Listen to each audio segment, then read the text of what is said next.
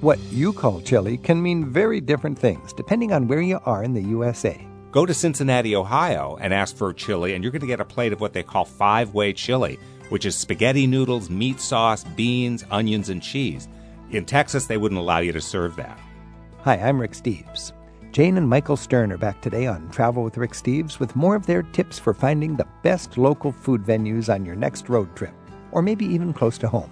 I'm also a sucker for handwritten menus because that means that they do different things every day. And you can eat really well and have fun working off the calories in the wilds of Canada's west coast, where there just might also be a cushy wilderness resort nearby. Get in a kayak and Class 1 and 2 rapids back down to the cookhouse, which I should say is always open with an amazing little bakery. Backcountry British Columbia, and more tips for regional American road food. It's all just ahead on Travel with Rick Steves. Whether your idea of fun is cooking a fish you just caught over a campfire, or just settling into a comfy booth and ordering pie at a diner, we've got you covered today on Travel with Rick Steves. We'll explore the wilderness comforts along the coast and backcountry of Canada's British Columbia a little later in the hour. We're starting off today with fuel for another road trip across the USA with Jane and Michael Stern. They're defying the corporate sameness that dominates the interstate freeway exits one bite at a time. The Sterns have been eating their way across America's highways and back roads for decades, and they keep finding memorable foods worth writing a book about in every state of the lower 48. They're experts at uncovering the fun things you just gotta try that you might not have heard of before. It's a great way to get the flavor of places you're traveling through so far from the familiar menus you find back home. Jane and Michael, thanks for joining us. Hey, Rick. Talk about different states. Are there states that have actual passion for a certain kind of food, like we have our state flower, our state bird, and our state food?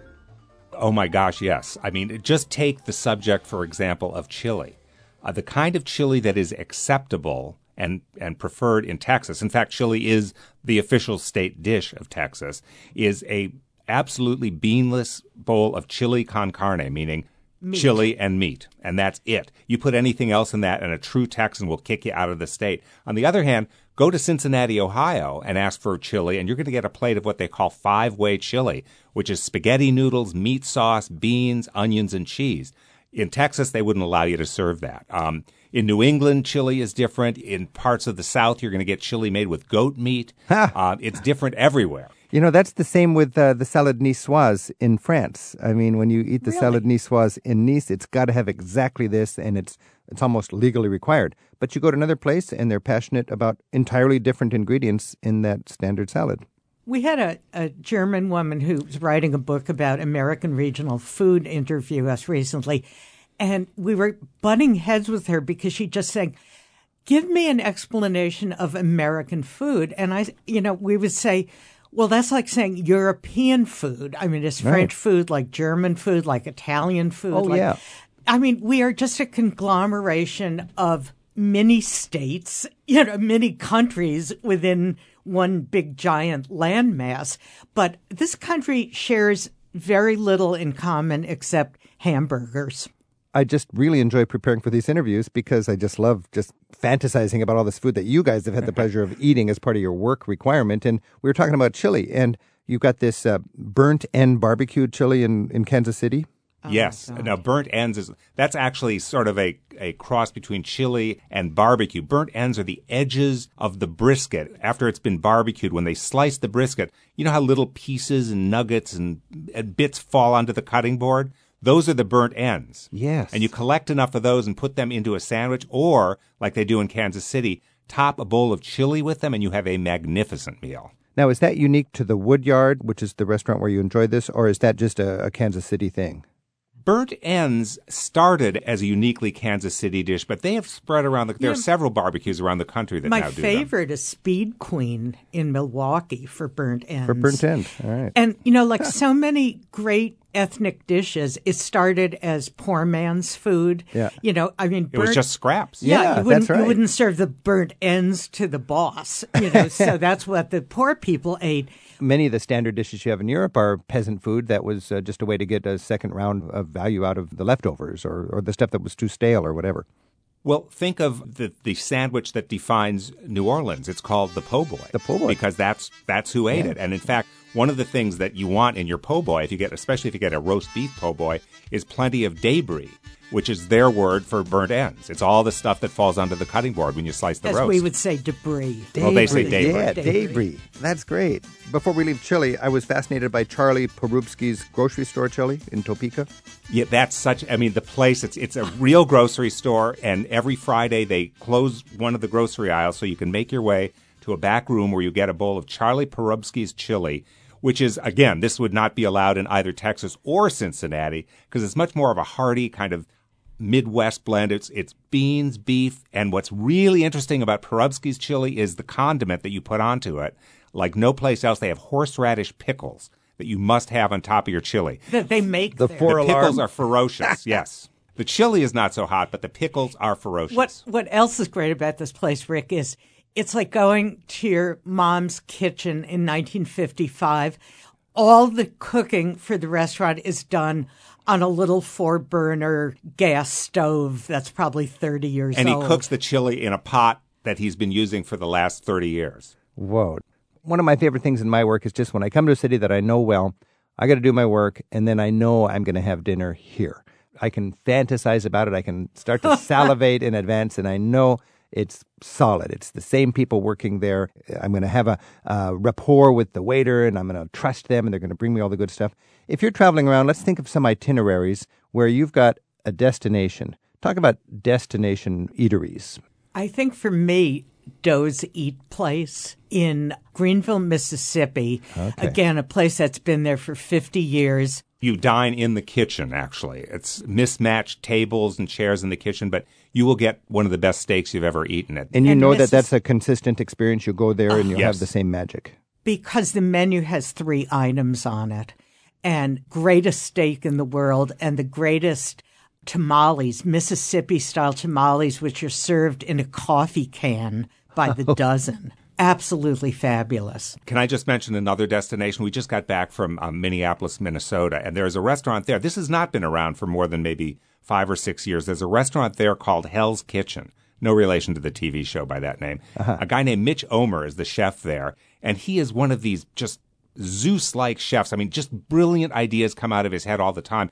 It serves 3 meals a day, and one of the things you can get there, whenever we go to Minneapolis, I must go to Hell's Kitchen for breakfast because they make what they call Menomen porridge at breakfast. This is a recipe that he got by reading the journals of the explorers who had eaten Cree Indian food. It's long grain wild rice, Yes. cranberries, blueberries. I saw the photograph of that in your book. It looked great. Yes, and Gorgeous. maple and cream. The first time I ever had wild rice in my life, I didn't know it existed, and some friend from Minneapolis sent it to me. It's labor intensive. It's labor That's intensive, it. and it's interesting because we were talking with Mitch, and he said he sort of found the recipe in these old journals, and he cooked it, and he said it was terrible because it was too dry. Right. It was the cream, the hazelnuts, everything was great, so he added heavy cream to it, and that like sort of totally transforms it into one of the most luxurious, delicious natural foods you'll ever eat. Now, this was sort of discovered and developed by Mitch, who runs the Hell's Kitchen in Minneapolis. That's right. You also say that their cinnamon bun is like one of the best anywhere. Now, that's pretty impressive that Mitch would excel on a national scale in both porridge and cinnamon buns. And beyond that, I mean, his cinnamon bun, that's his father's recipe for a cinnamon bun. Okay. It is spectacular because you get a lot of really big cinnamon buns throughout the heartland, but this one is not only big, it's really delicious. Caramel sauce. Good caramel sauce. And the bread itself, the bun part of it is really sort of good. It's almost like a brioche, you know. But that's not all. I mean, this guy makes his own peanut butter. He roasts the peanuts, he grinds them, he adds a certain... I mean, this is the best peanut butter I've ever eaten. I am literally drooling. Yeah, you're driving to Minneapolis and you're thinking Hell's Kitchen. Mitch, hello. Yes. All right. No, that's a destination. Jane and Michael Stern have been updating their directory to the best and most authentic regional American roadhouses, diners, greasy spoons, and beach shacks since the 1970s. And every few months, we check back with them on Travel with Rick Steves to see what they've been eating lately. They also suggest road food theme drives listed by region at their website, roadfood.com. When you do your work, and you've been doing this for 40 years now, believe it or not, you must have developed some interesting tricks. For instance, when I'm looking for a restaurant, even though it's inconvenient for my readers, if it's only open lunchtime on workdays, Monday through Friday, I know it's a local joint. That's a European thing. If it's on the late nights on Friday and Saturday, it caters to a different crowd. It doesn't mean it's not good. But there's something really special about a restaurant that only is for the lunchtime crowd. Also, I look for a small, handwritten menu in one language in Europe, and that indicates it's going to be just a few things dedicated for local customers and shaped with the season.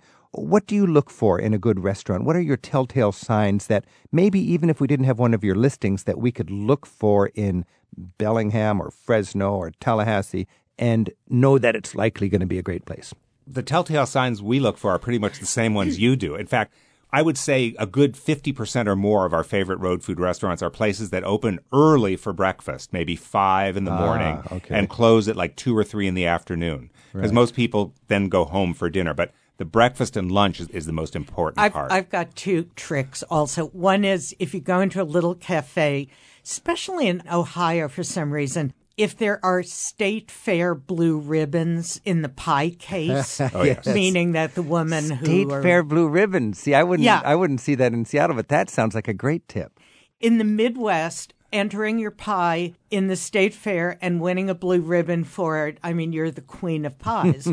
I'm also a sucker for handwritten menus because that means that they do different things every day. Yeah. And I have to admit, I'm a sucker for misspelled or badly typed menus because it means it's not Denny's or it's not a laminated menu that you get from Restaurant Central. I've seen restaurants that have had the most charming menus, and then they go into they talk to some consultant or something, and they throw all the charm out, and they have this mass-produced thing that just has no character at all.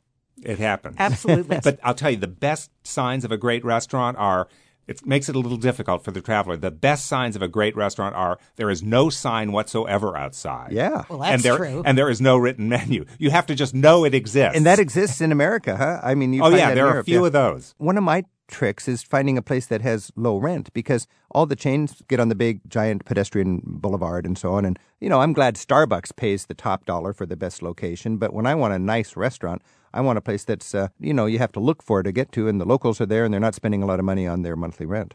Like Bowen's Oyster Landing in South Carolina. Bowen's Island. Bowen's Island, which you don't even know there's a restaurant there. It's a pile of oyster shells. Right. And if you look behind it, you'll see that there's a restaurant. No, and the other thing about the low rent is it generally means it's in a neighborhood, where people probably can afford to live as well. And therefore, it's possible that the restaurant is where the locals go and can trust it and they return to it. So quality is important. I also don't like ones that have signs saying buses welcome. No. Oh, tour buses welcome, yeah. No, thank you.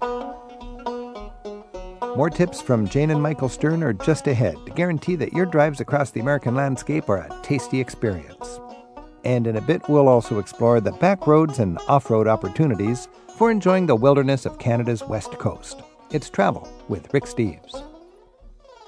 Travel with Rick Steves is made possible in part by the European Union delegation to the USA. Tips about traveling in Europe and information about the EU are available at euintheus.org.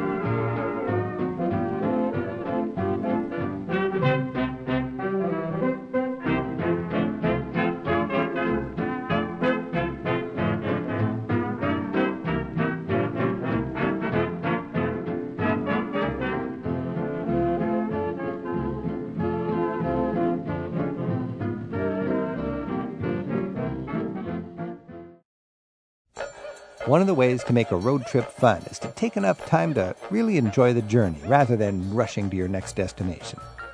Jane and Michael Stern are back with us today on Travel with Rick Steves with tips for turning your next interstate drive into a road food pilgrimage.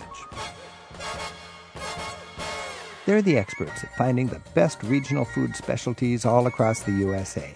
at neighborhood places the locals know are well worth a detour off the interstate. Hey, I was just wondering as I was reading through your book, what about bowling alley eateries? Well, there are a few great ones. I mean, what is it in Tripp, South Dakota? It's the Tripp Sports Bowl. And it's sure enough, you dine with a view of the bowling alleys.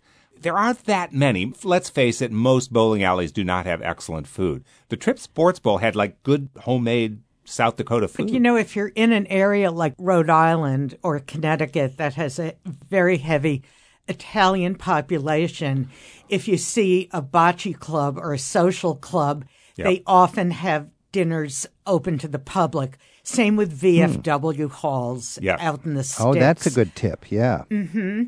Church pierogi suppers in Pittsburgh. Oh, yeah, the Norwegian Club pancake breakfast is my favorite in my town.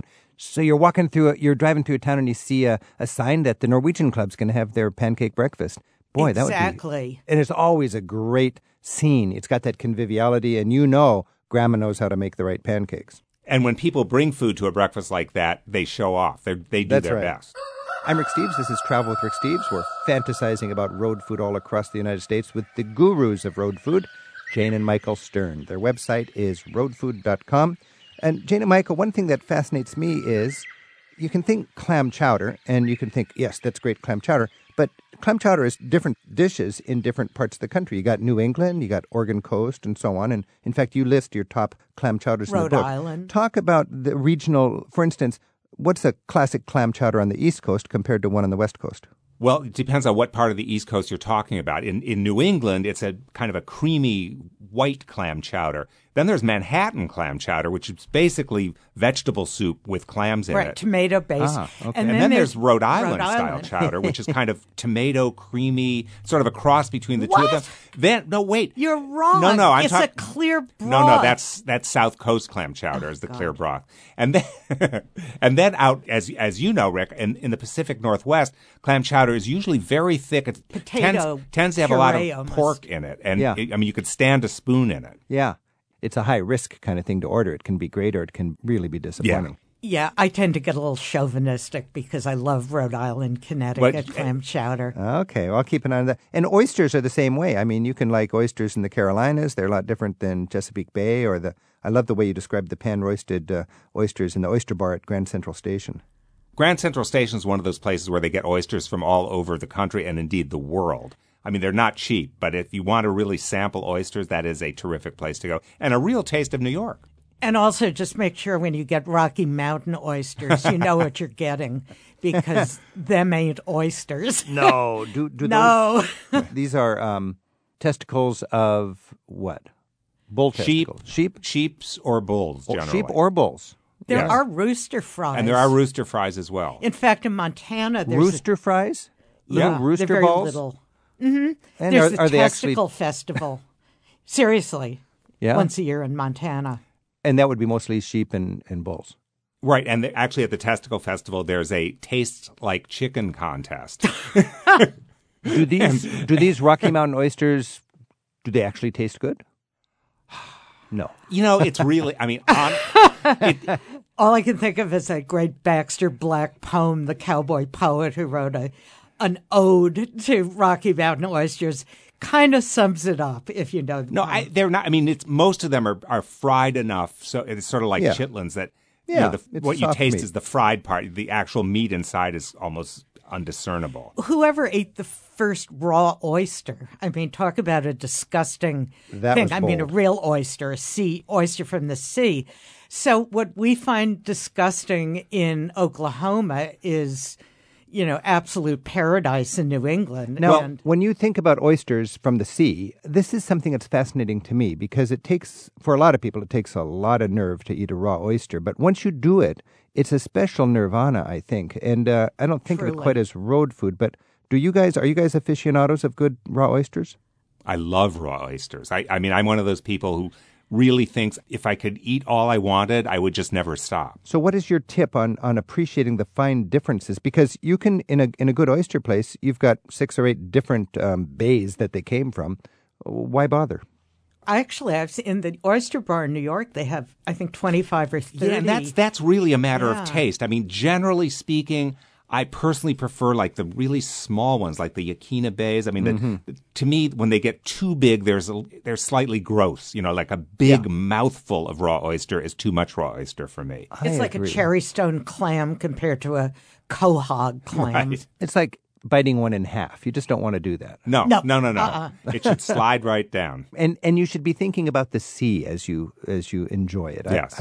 It almost lets me know that I had some sort of a primeval existence as a mollusk or something like that. I don't know. It's just, Well, we all did. I guess we did. It takes me we way started back. as We crawled out of one-cell the sea. creatures in the big brine. All right, we're getting philosophical here, talking about road food with Jane and Michael Stern. Jane and Michael, you talk about destination desserts. I'm not necessarily one to drive a long way for a great maple cream pie. Convince me it's worth it. Well, I'd just as soon you didn't drive all the way from Seattle because To Vermont. we're much closer to right. There'll be more for us. Okay.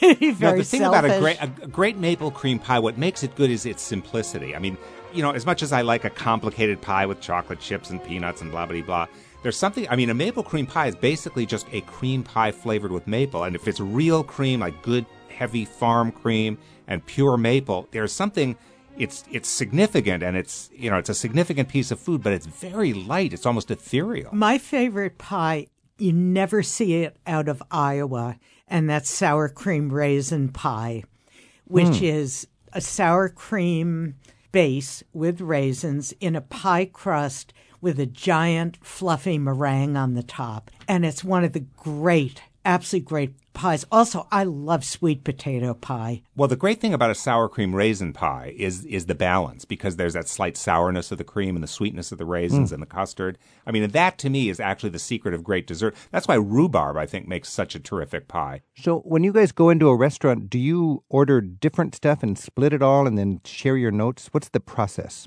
We usually order the whole menu, I hate to say. We order as much as humanly possible and split it and taste it. And yes. And trick number 45 is I always have a little hefty bag in my purse, because in a little restaurant, a small-town restaurant, you don't want to insult the waitress or the chef by leaving tons of food. So I just sort of scoop it into. You actually dump it out and then take it away so they don't know you didn't eat it. Here's where it backfired.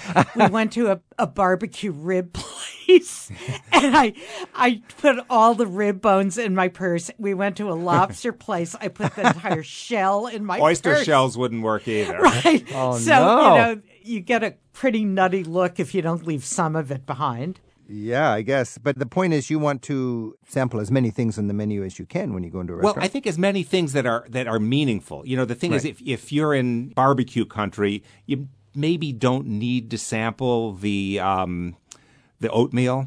Right. You want to taste what that restaurant's going to do best. Is there anything that you just don't like? What don't you like? Chitlins. Chitlins. Well, that's not many people probably like chitlins. And chitlins steamed in vinegar is even That's worse even than worse. fried chitlins.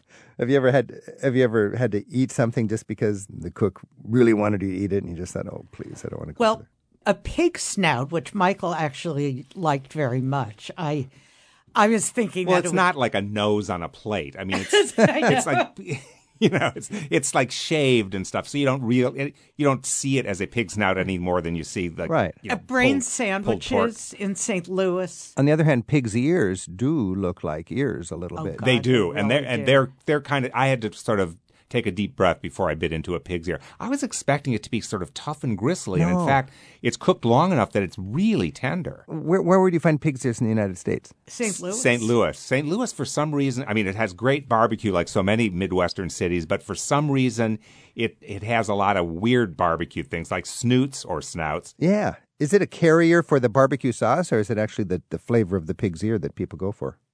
Well, actually, I've been served pig's ears without sauce, just a pig ear with lettuce between two pieces of white bread. Yeah.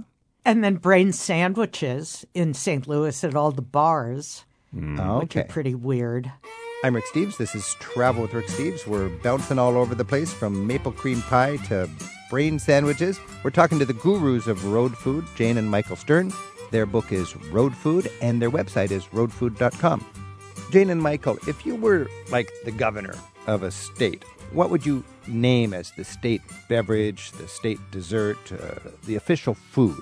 Not of all 50 states, but tell me a few states where you really would find that local people are proud of this and, just like we have state birds or state flowers and so on. Well, there are states that have official state foods. Texas has chili. Rhode Island has an official state drink, which is coffee milk, kind of like chocolate milk, but it's coffee flavored. Utah has an official state snack food, which is Jell-O. Jell-O in Utah. Jell-O in Utah. And Indiana has an official state drink, which is, you'll never guess this, water. What's the story about that? This is a governor with very little imagination. No, it's significant because Indiana used to be known, and maybe still is, for the healthful benefits of its spring water. And Pluto water. And Pluto water as well. Which is a purge. And Idaho would be potatoes. Idaho would be potatoes, blueberry pie in Maine. Who was Fluffernutter? Oh, in Massachusetts, cranberries are one of the official state foods of Massachusetts, but the state legislature battled for a week many years ago about whether they ought to make Fluffernutter an official state food. Fluffernutter is marshmallow fluff and peanut butter on white bread. And I don't know why. The move was finally defeated because they felt it was just not the way they wanted to represent Massachusetts, culinarily speaking. What are you excited about now for your work? I know that your website is very lively, and it seems like you've got as much energy as ever. What haven't you done? What do you want to do more of? What do you see in the next couple of years in your road food work? We need to go to Hawaii and eat more plate lunch. That's a big deal in Hawaii, plate lunch, and we haven't done enough of that. And I've never been to Alaska. Yes. Michael hasn't either. We live in a 48-state country. We're the contiguous Stearns. I got to Alaska for my first time in my life just this year and went with a local recommendation for a crab shack and had this incredible king crab meal. And I've grown up on crab, and I never had it quite like that. And that really is, you'll have to tell us about that. Yeah, I will before you go up there. Another question. I have this sense that as mass food, corporate chain restaurants and so on are rising, and a lot of the funky places are having a struggle to survive, ethnic eateries are kind of on the rise and give us that same sort of magic, regional specialty and conviviality and passion for food. Talk a little bit about the new dimension of ethnic eateries in the sense of road food. Well, when we started looking for road food, you could only find Mexican food really along the border and in Texas. Or maybe some really bad Mexican food in other cities. Now, there is some terrific Mexican food. Mexican food from Oaxaca, from Sonora. Different styles of Mexican food around the country. We just did a wonderful tour in Tucson of Sonoran hot dogs. Yes. Oh, yeah. Which is only found in this one particular neighborhood of Tucson. And they're very unique. And in Los Angeles, they have taco truck tours. And I think that what's significant about the rise of these ethnic foods is that they do what any great road food restaurant does, which is to reflect the community. Any great restaurant, in our book anyway, is part of the culture of where it is. And obviously, a Vietnamese restaurant in Minneapolis or, a Mexican restaurant in Chicago is there because there's a clientele that really wants it and treasures it as part of their identity. And that's what makes a good restaurant. Reflecting the community. That is so in keeping with where we're going politically in our country and everything. We are morphing and evolving and changing, and the country is becoming more diverse, and so is the road food.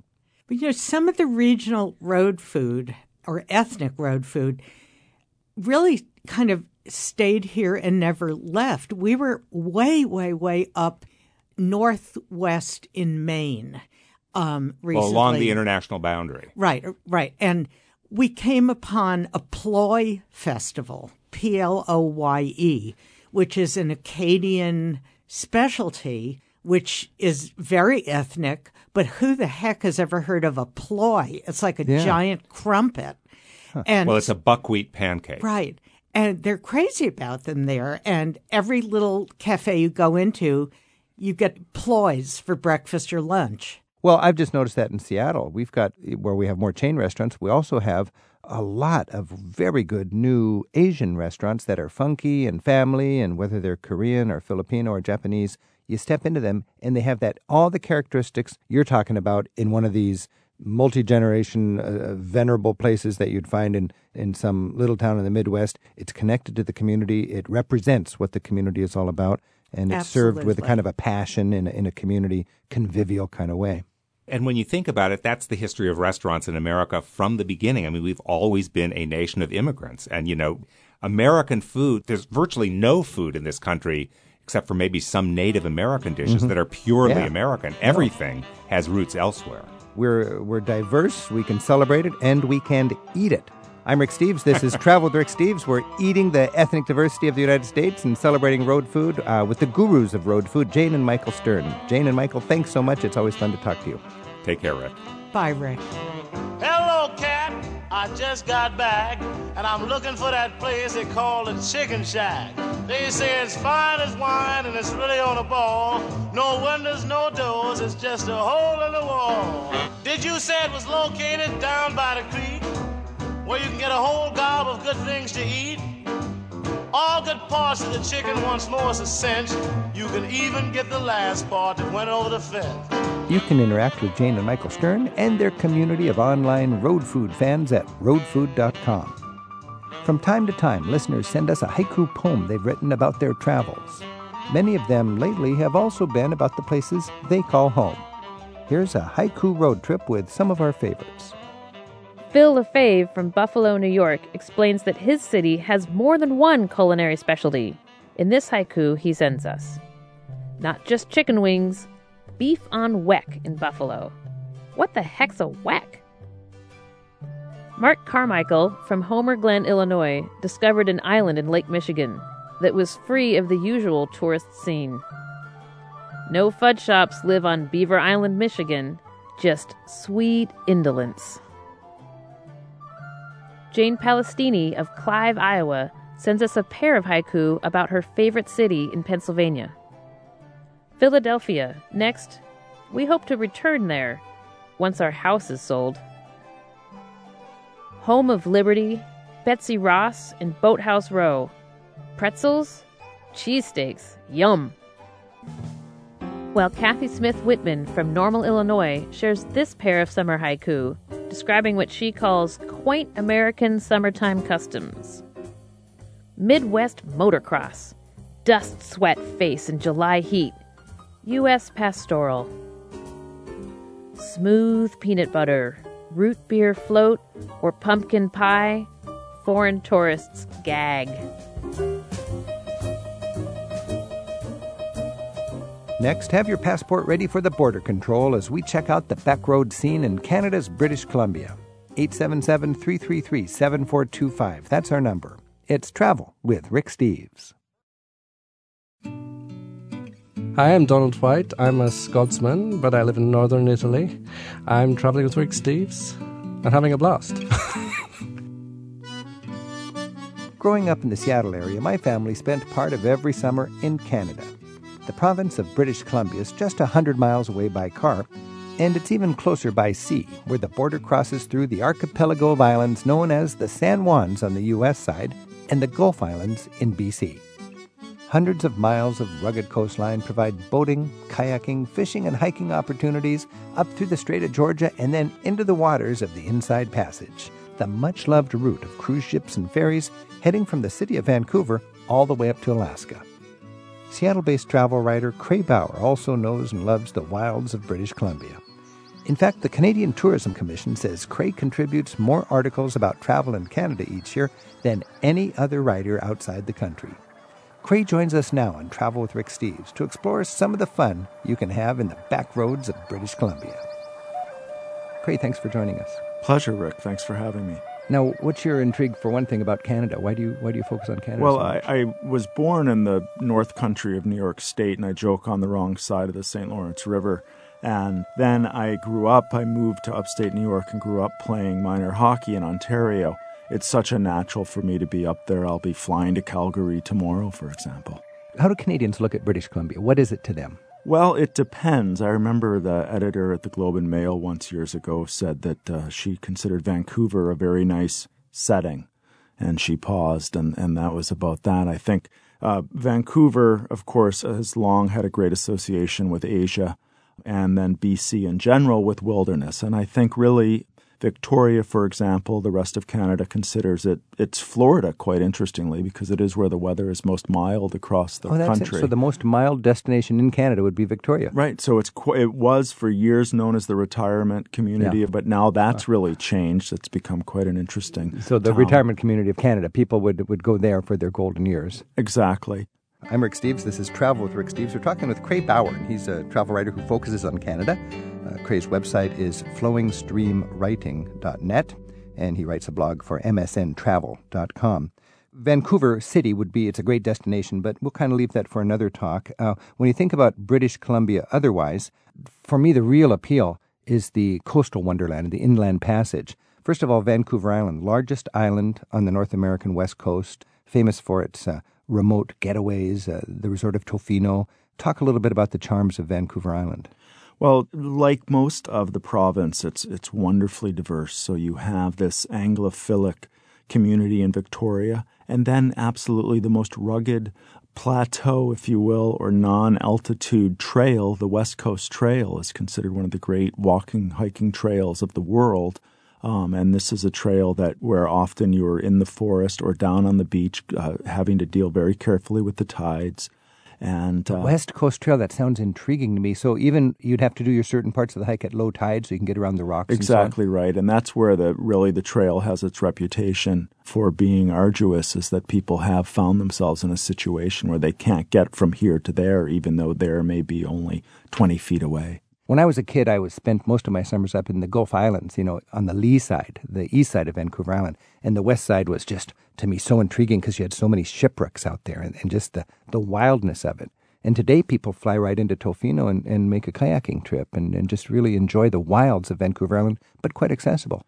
Very accessible. From the States, you would go up to Tsawwassen, and you could take the ferry across. It's about a 2.5-hour drive to Tofino from there. Quite interesting again. Great altitude changes actually go through a minor pass. I took my 25-year-old son surfing there during the winter because of the cold water surf wetsuit technology. He likened it. He thought he'd be a little cold. He's kind of a boogie board thin kid. Right. And he likened it to being under the covers and under a duvet. He was so warm out in the Pacific. It just seems like it'd be bitter cold. Surfing in the winter on Vancouver Island, halfway to Alaska. Almost, Absolutely. And he has surfed in Cape Town and he surfed in Jamaica, but he was fine. Pulled his hood off halfway through and had a great time. Had a little trouble paddling through the break. Right. But by day 2, he was quite adjusted. And you could do that using the resort at Tofino as a springboard? Absolutely. Long Beach Lodge is a wonderful spot. They actually have a surf school. If you're sort of a beach bum and you can't afford a fancy resort like Tofino, is there an affordable alternative? There are a series of A-frames at Ocean Beach Resort where you can stay. Also great camping throughout the year. Of course, this is a wonderful winter storm watch area as well. Yeah, so if you really want to get away from it all, I think the west coast of Vancouver is an exciting idea. Let's take a little more mellow, mild terrain, the Gulf Islands on the other side of Vancouver Island. What are there, about 200 different islands? We think of the San Juan Islands in the United States. North of the border, I grew up thinking Canadian San Juans, but really it's the Gulf Islands, right? It is, and they are the part of the same archipelago, partly in the U.S. because of different diplomatic decisions and things. There's actually a war up there. Did you ever run into the Pig War, I think? That's sort of an obscure little war between the United States and Canada. You get this island, we get this kind of thing. And in the Gulf Islands, there are a number of nature conservancies, a great bioreserve there as well. Fantastic kayaking. And then Robert Bateman, the famous artist, lives on Salt Spring Island, and that has many galleries of local and realistic nature art. And some freakishly warm water up there. There is. Off the coast of Parkville, you find water just doesn't move, and so it's reputed to be the warmest water north of Santa Cruz. Now, if you like the Gulf Islands and you want something a little more desolate, you can go farther north, and there's Desolation Sound. So much of this is named by Captain Vancouver, right? And exactly. when they came through charting this for the first time, imagine coming there for the first time. Describe Desolation Sound. Well, Wade Davis, the Canadian National Geographic Explorer in residence, calls Desolation Sound North America's Serengeti for the variety of sea mammals, from gray whales, humpbacks, orcas. You have grizzlies on the beach. You have wonderful sea lions, seals of several species. There's a whole community of yachters up there who really know where it's at. I mean, they come around the corner and get into Desolation Sound, and there's this one mountain on the horizon that looks like a thumb sticking up, and they all stick up their thumb at each other. It's like, now we're home. We're in Desolation Sound. And you are, and of course the name suggests that there are not a lot of people, but a fantastic variety of those big, fierce mammals that are so rare. Yeah. And the amazing thing is, desolate as Desolation Sound is, you can fly there on a seaplane from Seattle for a reasonable price, really, and you can fly right in, or you can drive, Highway 101 right up to the far northern end of it. It goes all the way down, the whole length of the continent, but its farthest northern stop is Lund. My sister went up there and rented a kayak from Lund and just had a beautiful kayaking time in the Desolation Sound area. Right, and there's a lovely little inn. Again, often I find I run into Californians quite often in BC who came once and 2 days later were selling their house and moving north. Okay. And so there's a wonderful little lodge there, great bakery. This is a couple of ferry rides north of Vancouver. Exactly. And you got a little region, I think it's called the Sunshine Coast or something like that. Exactly, and it does statistically receive more sunshine than the rest of the West Coast. Might get some arguments from Victorians. I've seen a lot of rain up there too, though. Yeah, absolutely. I'm Rick Steves. This is Travel with Rick Steves. We're talking with Cray Bauer, and we're talking about British Columbia. Cray's website is flowingstreamwriting.net, and he writes a blog about travel, especially Canada, but all over the place. It's at msntravel.com. Our phone number is 877-333-7425. And Sally's on the line in Lavelle, Pennsylvania. Sally, thanks for your call. Thank you, Rick. I was thinking about Vancouver Island and thinking about it in terms of 3 special experiences that I would recommend to people. One would be a beautiful bridge from the San Juan Island experience is to take the ferry through to Sydney, which is on the northeast tip of the Saanich Peninsula, which is the peninsula directly north of Victoria. There you can bike down this beautiful rural peninsula, weaving into little villages and cafes and past roadside stands of fruit and vegetables. And it just has a really beautiful, friendly, peaceful, tranquil feeling. The last time I was up there doing that, I was passing a little stand and was just so charmed. It was moss-covered roof, and there was just one little basket of the different fruits or vegetables, and the prices were like 15 cents and 35 cents for this, and just individually labeled, and it was so dear and charming, and I was photographing it, and the woman came out from her house and invited me to come behind the stand and pretend that I was manning her fruit stand. Oh, that's charming. That's the beautiful sort of intimacy you can get in the small towns of Vancouver Island. And right, and that's just within 15 minutes north of Victoria, fairly large, humming city, and just love getting onto the back roads there of the Saanich Peninsula.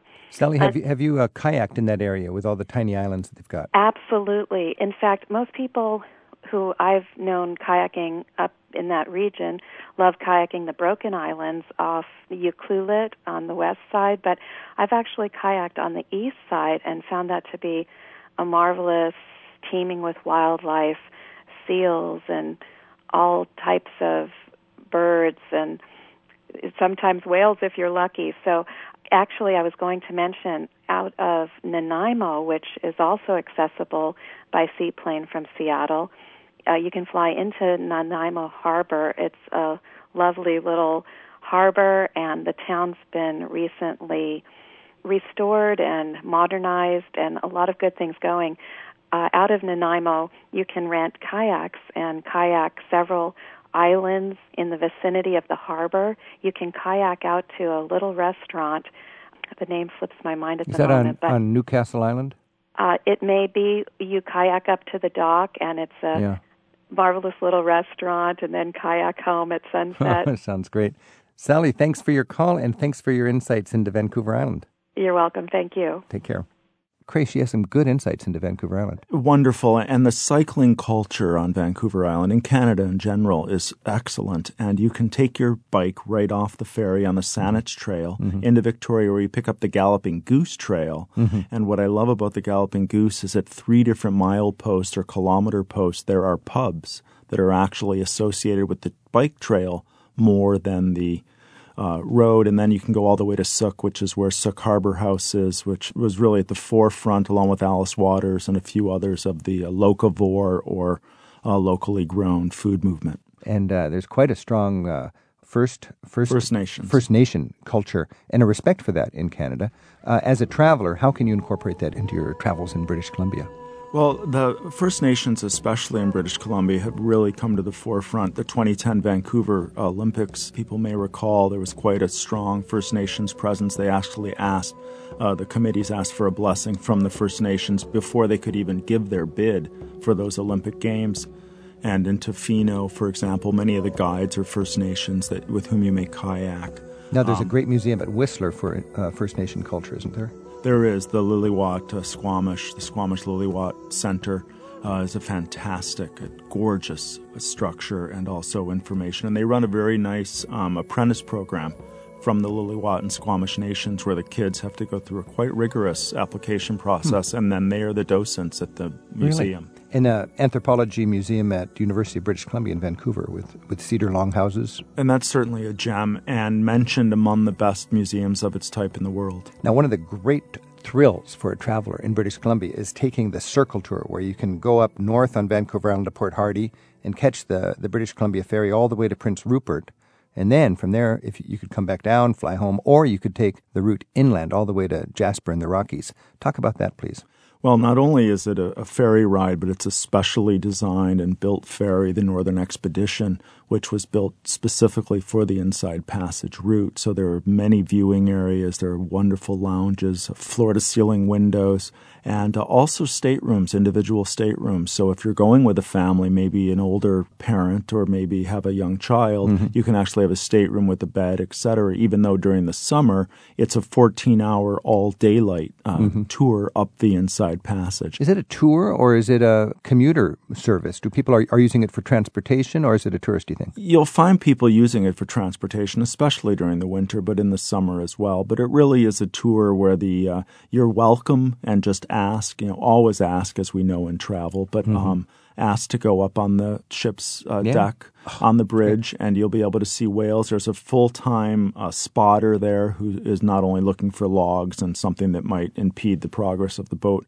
but also looking for whales and seals. Well, that's good. He's got two responsibilities. Keep the boat from sinking and don't miss those whales. Right. When you think about that cruise, does that start in Port Hardy and go to Prince Rupert? Is that the actual route? That is the route. So so 14 hours, and you got to get up to Port Hardy, which is quite a ways up Vancouver Island. You could fly out of Vancouver Airport, South Vancouver, or you can drive across and then go up through Campbell River, which has, if you're a fisher person, is called the salmon capital of Canada, past Campbell River and then all the way up. And then obviously you have your car. Prince Rupert is gateway to the Haida Gwaii archipelago, which is...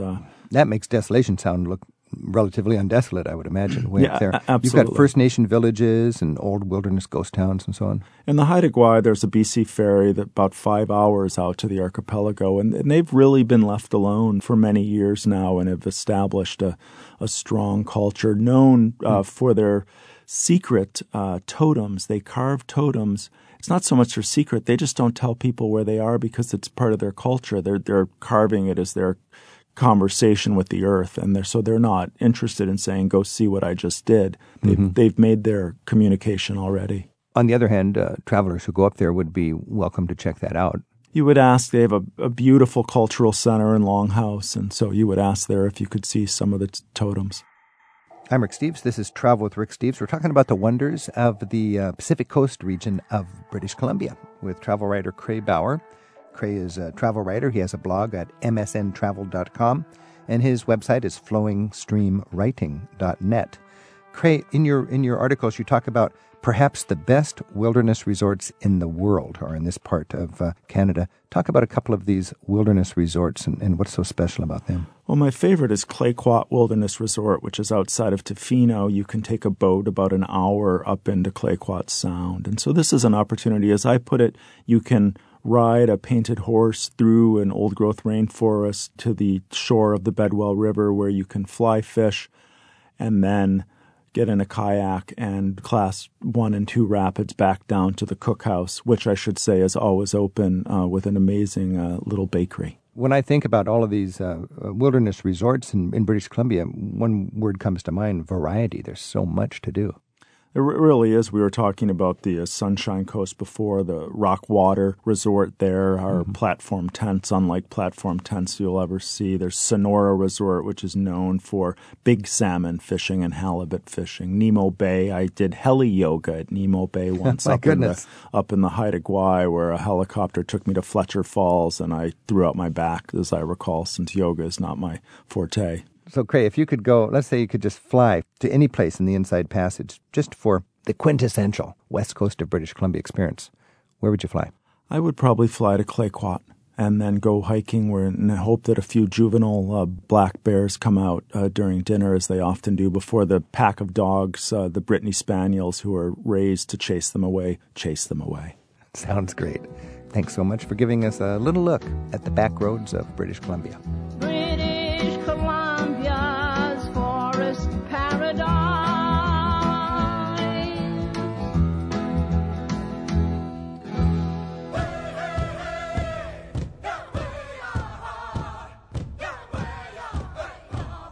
Travel with Rick Steves is produced at Europe Through the Back Door in Edmonds, Washington by Tim Tatton with Sarah McCormick.